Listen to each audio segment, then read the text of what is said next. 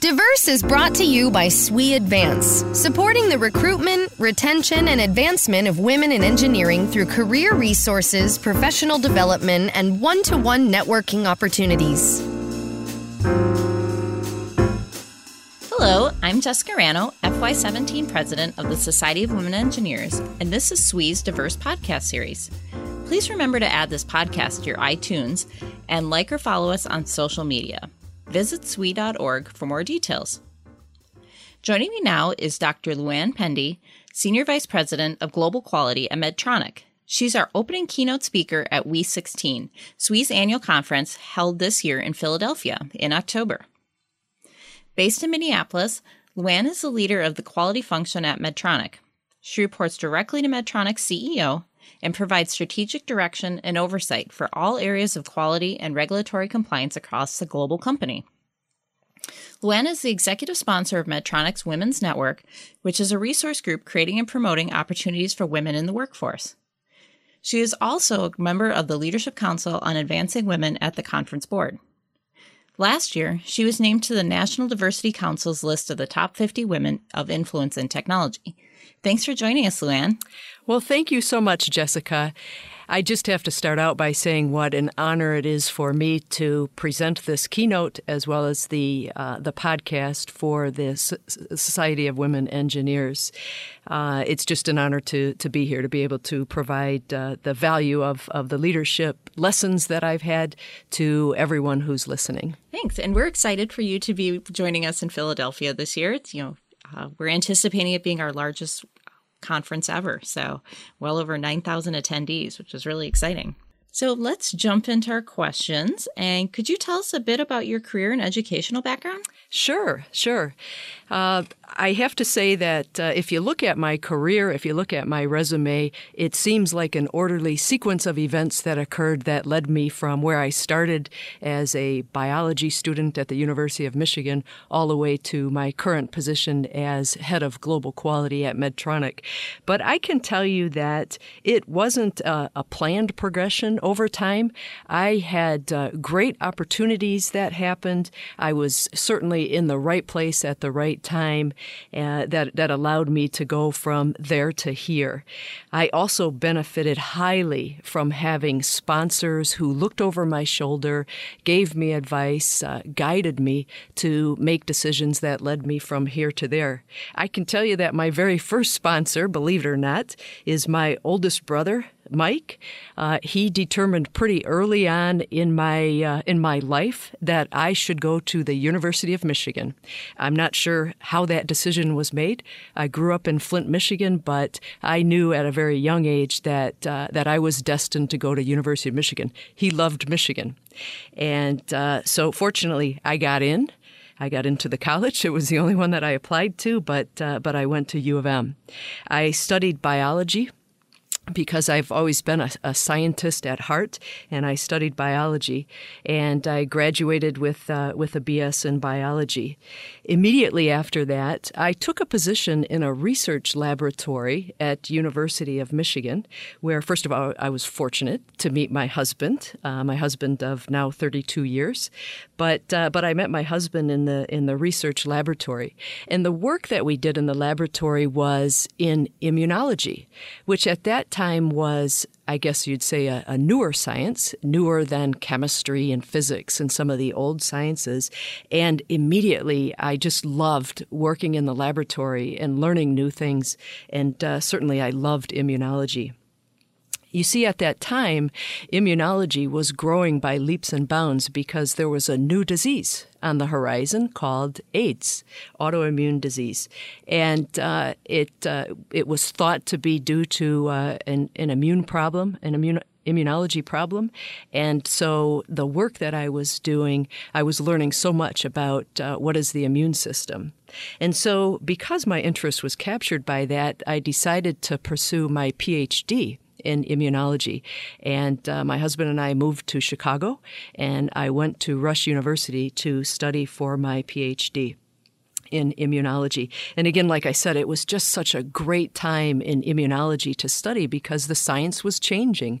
Every day we were learning more about B cells and T cells and how they were getting dysregulated in an AIDS patient. So I eventually received my PhD in immunology from Rush University, and I moved to work at Abbott Laboratories, which is on the outside of Chicago. My husband actually worked for Abbott as well, and so I took a position there in the product development area, learning about physiological diagnoses and things like that. So that was interesting for quite a while. And I moved from being a scientist up to be a manager. We decided that I was a better manager probably than I was a scientist. And so that's where I was. Then eventually I took a role in the quality organization, and that started me down the path where I am now. As a leader, I moved over to the quality organization, getting into a different part of the business, a part about pharmaceuticals and medical devices and things like that. Eventually, my career just continued to play out. I was promoted to a vice president position, and then I was the head of quality for a spin-off of Abbott called Hospira. And then finally, I was fortunate to take a position here at Medtronic where I'm the head of quality. And so I suppose it sounds as I go through that like a path that was designed specifically for me, but I can tell you that I had a lot of luck in it. I was in the right place at the right time. There were opportunities that were put ahead in front of me. I took some risks in taking different types of positions, and finally I had sponsors who guided me along the way. So that's my career. That's how I got to the place where I am today. So as a scientist who also happens to be a woman, is it a personal goal for you to recruit other women into STEM careers? I know you were just talking a lot about sponsorship, so that does seem to be a theme that helped you through your career. So I'm thinking that you're doing that also with others throughout your career. Well, let me tell you a little bit of a reason why it is so important to me that we recruit other women into STEM careers. It wasn't a predetermined thing that I would go into the science field that I did. In fact, I had sort of a rocky start. When I was a young girl, I grew up in Flint, Michigan. My father was an electrical engineer for General Motors. And there was a day when I took an aptitude test at school. And I was so happy because the aptitude test that said that I should be an engineer. And so I raced home with my paperwork and I put it down in front of my father and I said, "Dad, look, this says that I should be an engineer just like you." My father was not happy about that. He slammed his fist on the table and said, "No daughter of mine will ever be an engineer." Now, there's a reason why my father said that. At that point in time, the engineering schools were entering only 2 to 3% female into the classes. And so it was just about that time that female engineers were coming out the other end, and they were starting to work for General Motors.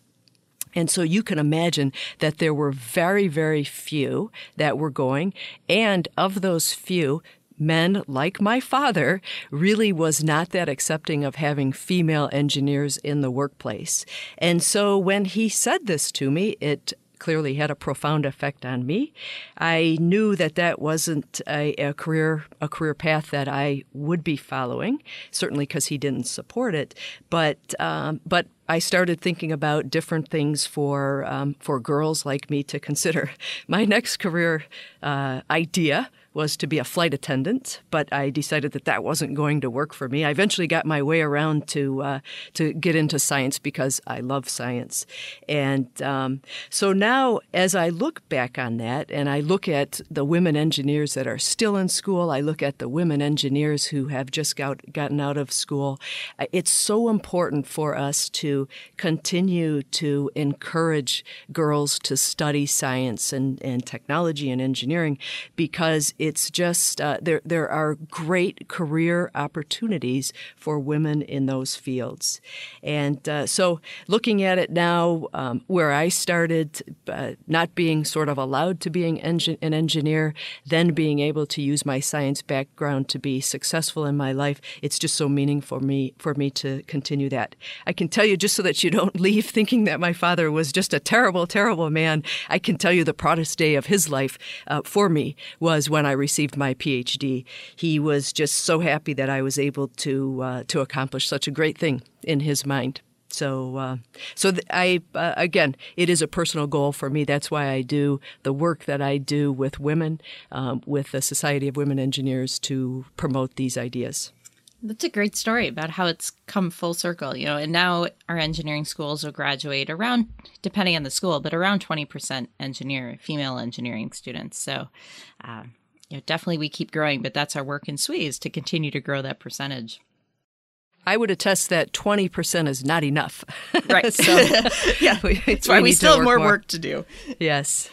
And we hear about the importance of adult influencers in making those decisions. So I'll continue on that theme. At Medtronic, you're the executive sponsor of the Medtronic's Women Network. How are you using that network to help other women succeed? Well, I participate heavily because I think that it's so important. But I'll start out a little bit to talk about why is it important? Why is inclusion and diversity important? And studies have shown that companies that bring people together on teams that are diverse in terms of background, in terms of experience, in terms of gender, even in terms of generation, are more successful than companies that don't.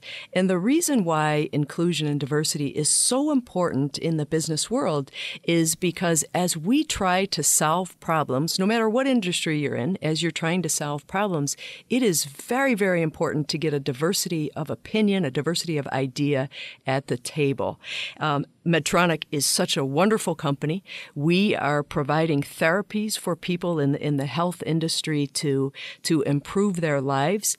And in order for us to get the best possible ideas for those therapies and solutions for our patients, we need to have a diverse group of people who are working together. And so we work very hard. We have an aspiration at the company to increase the number of women in leadership positions. We are making great progress in that regard. And it's all about the fact that it is important to have our leadership teams, to have our executive management, to have our board of directors even, to be reflective of the patients that we serve. And so that's a diverse population. It's men, women, it's people from all over the globe who participate in our leadership teams, our executive management, and our board of directors. So I can speak of it just from that perspective. It makes sense from a business perspective to have women succeed. On a personal level, of course, I want each woman to have an opportunity to achieve her personal level of success. And so the types of things that we're doing within the Medtronic Women's Network are all about that. They're all about giving the women in our organization opportunities to learn and develop, opportunities to learn and develop in areas where they might not have exposure in their current everyday jobs, as well as an opportunity to see other women who are succeeding and to work closely with other women and understand what are the secrets to their success. Yeah, that's some great thoughts you had on the importance of diversity, especially in healthcare. I also work in healthcare. And I've heard a statistic that 80% of healthcare decisions are made by females. And, as the industry has evolved, having more females involved, definitely, that is the customer. So I think that, just as you said, having that diverse thought is very important. Right. Many industries are finally, you might say, getting the message that the female population is making a lot of the decisions. Even in the automotive industries, they say that the females are making the decision about the cars to buy. In the grocery industry, they're understanding that. In all the industries, they're understanding the importance of the female perspective. And so it's really, really nice. And I know that many companies have goals to increase the number of women in their leadership positions, and I applaud that. So you're giving our opening keynote speech at WE16 in Philly. And what is the main point you hope women take away after hearing you speak? I think that a key change in my personal development was when I finally started to know myself. All right, so this is the message I want everyone to get. First of all, know yourself. Know your story, how it is that you came to be where you are today. So I talked a little bit about my background, my family history. Knowing my story has been very helpful for me to understand how I can work better and succeed in the business. A final thing is to know your strengths, and it's something that I learned here when I came to Medtronic. I was put through a program called Strengths Finders, and it was so illuminating to me. Over 25 years being in the business to finally get to a point where I see that knowing my strengths is the key to my success. And so my message in the what I'd like women to take away in the keynote is know yourself, know your story, and know your strengths. But the final thing is use them. Once you know them, once you understand what it is about you that makes you special, that makes you different, that makes you valuable, then use those things to help you and to help the business in which you work. So, for instance, in my particular piece here, just to give you a piece about myself, my key strength is learner. I love to learn things. I love to know things. And that provides great value for me in my work, both in research before and now in the quality organization that I lead. I love to learn things and to make ourselves better, to make Medtronic better, to provide the high quality and reliable devices that people depend on every day. I need to learn. I need to continue to know more and improve myself. I use that to my advantage to not only for myself, but to lead my team of quality professionals. So when you know your strengths, you know your story, and you know yourself, it allows you to just be a better person. Then the next lesson is don't be afraid to use them. Don't be afraid to use your strengths. Don't be afraid to share your story. Don't be afraid to let people get to know you. Because in our world, in order to make great achievements and accomplishments, we need to collaborate. We need to work closely with other people. We need to be part of a team. And in order to be a successful person as part of a team, it's very helpful if the others trust you. In fact, it's essential that others trust you. And the way that people start to trust each other is when they start to know each other. And so once you know yourself, don't be afraid to show it. Don't be afraid to use your strengths. And then finally, as women, for many years in my career, I came to work and I acted like the men did. I suppressed some of those things that make me uniquely different from men. And so my last piece of encouragement for all of the women is to use your strengths that make you different as a woman. And those strengths are we tend to come to the table as more collaborative. We tend to come to the table and ask more questions before we reach a final decision. We tend to come to the table being more influential, and it might be because we are more participative. We're bringing more people into the conversation. We're reaching more balanced conclusions about things just because of the way we are. And so I would encourage all of you to understand what your strengths are and use your strength that comes to you naturally as a female in this workplace where we find ourselves working with men and women. That's great. I've also done Strength Finders, and I find that the like the first time you do one of those, you're kind of like, wow, I wasn't expecting that answer. But then you're like, this is exactly me. And, and I think sometimes that, especially mine are not what you would normally expect for an engineer to have as some of their strengths. And I've been able to use that to help my career. And so I think that's a great point to show what you'll find out, acknowledge what you're good at and being able to lead, your career forward with that.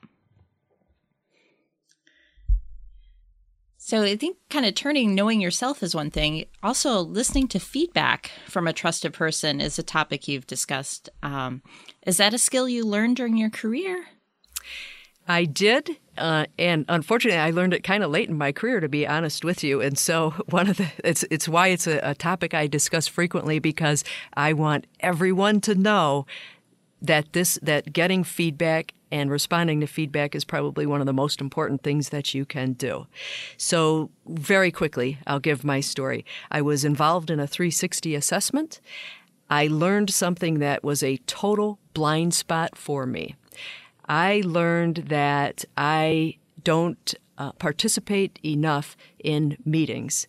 I learned that I had no edge, that I was not a powerful force in the meetings and in the discussions that were happening at the company. The way I learned this was through the 360. No one was willing to tell me that being quiet and being respectful and listening and taking lots of notes was a key to my success. What they said, when I did all of those things, I didn't look like I was participating in the meeting. I didn't look like I was engaged. I didn't look like I was interested. I didn't look like I was smart enough to be a member at the discussion. So I received this feedback in a 360, and I changed. I started coming to the meetings, participating, making sure that my voice was heard, making sure that I sat at the table, not in the corner. And I can guarantee you that that was a total turnaround for my career. Very, very important for me. And the lesson there is, first of all, participate, be engaged in the activities where you are. But the more important message there is to get feedback and follow it. Now, get feedback from a trusted person is an important point in what you said already, Jessica, because you want to make sure that it's the feedback that you need to make yourself better than you are. Don't go to your mom. Don't go to your best friend. They love you, and they're not going to give you the feedback. You need to find a trusted colleague. It doesn't have to be a senior vice president in your company. It could be just someone who you interact with on a daily basis, but someone whose opinion you trust is going to be important. The second piece, this is not an easy thing to do. First of all, it's not easy to ask other people for feedback on your performance. It's very hard for me personally to say, how am I doing? But you need to get past that. You need to make a commitment that you want to improve yourself and work on your career. And in order to do that, you need to ask for feedback. The second thing is, many people may not give you feedback. And so you're going to have to be persistent. You're going to have to press it with this colleague to say, I really, really want to know this, and I really want you to give me that feedback. There's a couple of challenges there. Sometimes if you go to a female colleague, we all want to be nice, and she may not want to give you the feedback that you need. So you need to be persistent if you go to a female colleague. And if you go to a male colleague, sometimes they are afraid to give advice to females because they're not sure how females will handle the advice. So be persistent and handle it in a very mature and open way. Regardless of if it's a male or a female colleague, take it very seriously and handle it in a very mature way, thanking them for the feedback. Then the next thing is to think about that feedback and how are the many ways that you can address that feedback.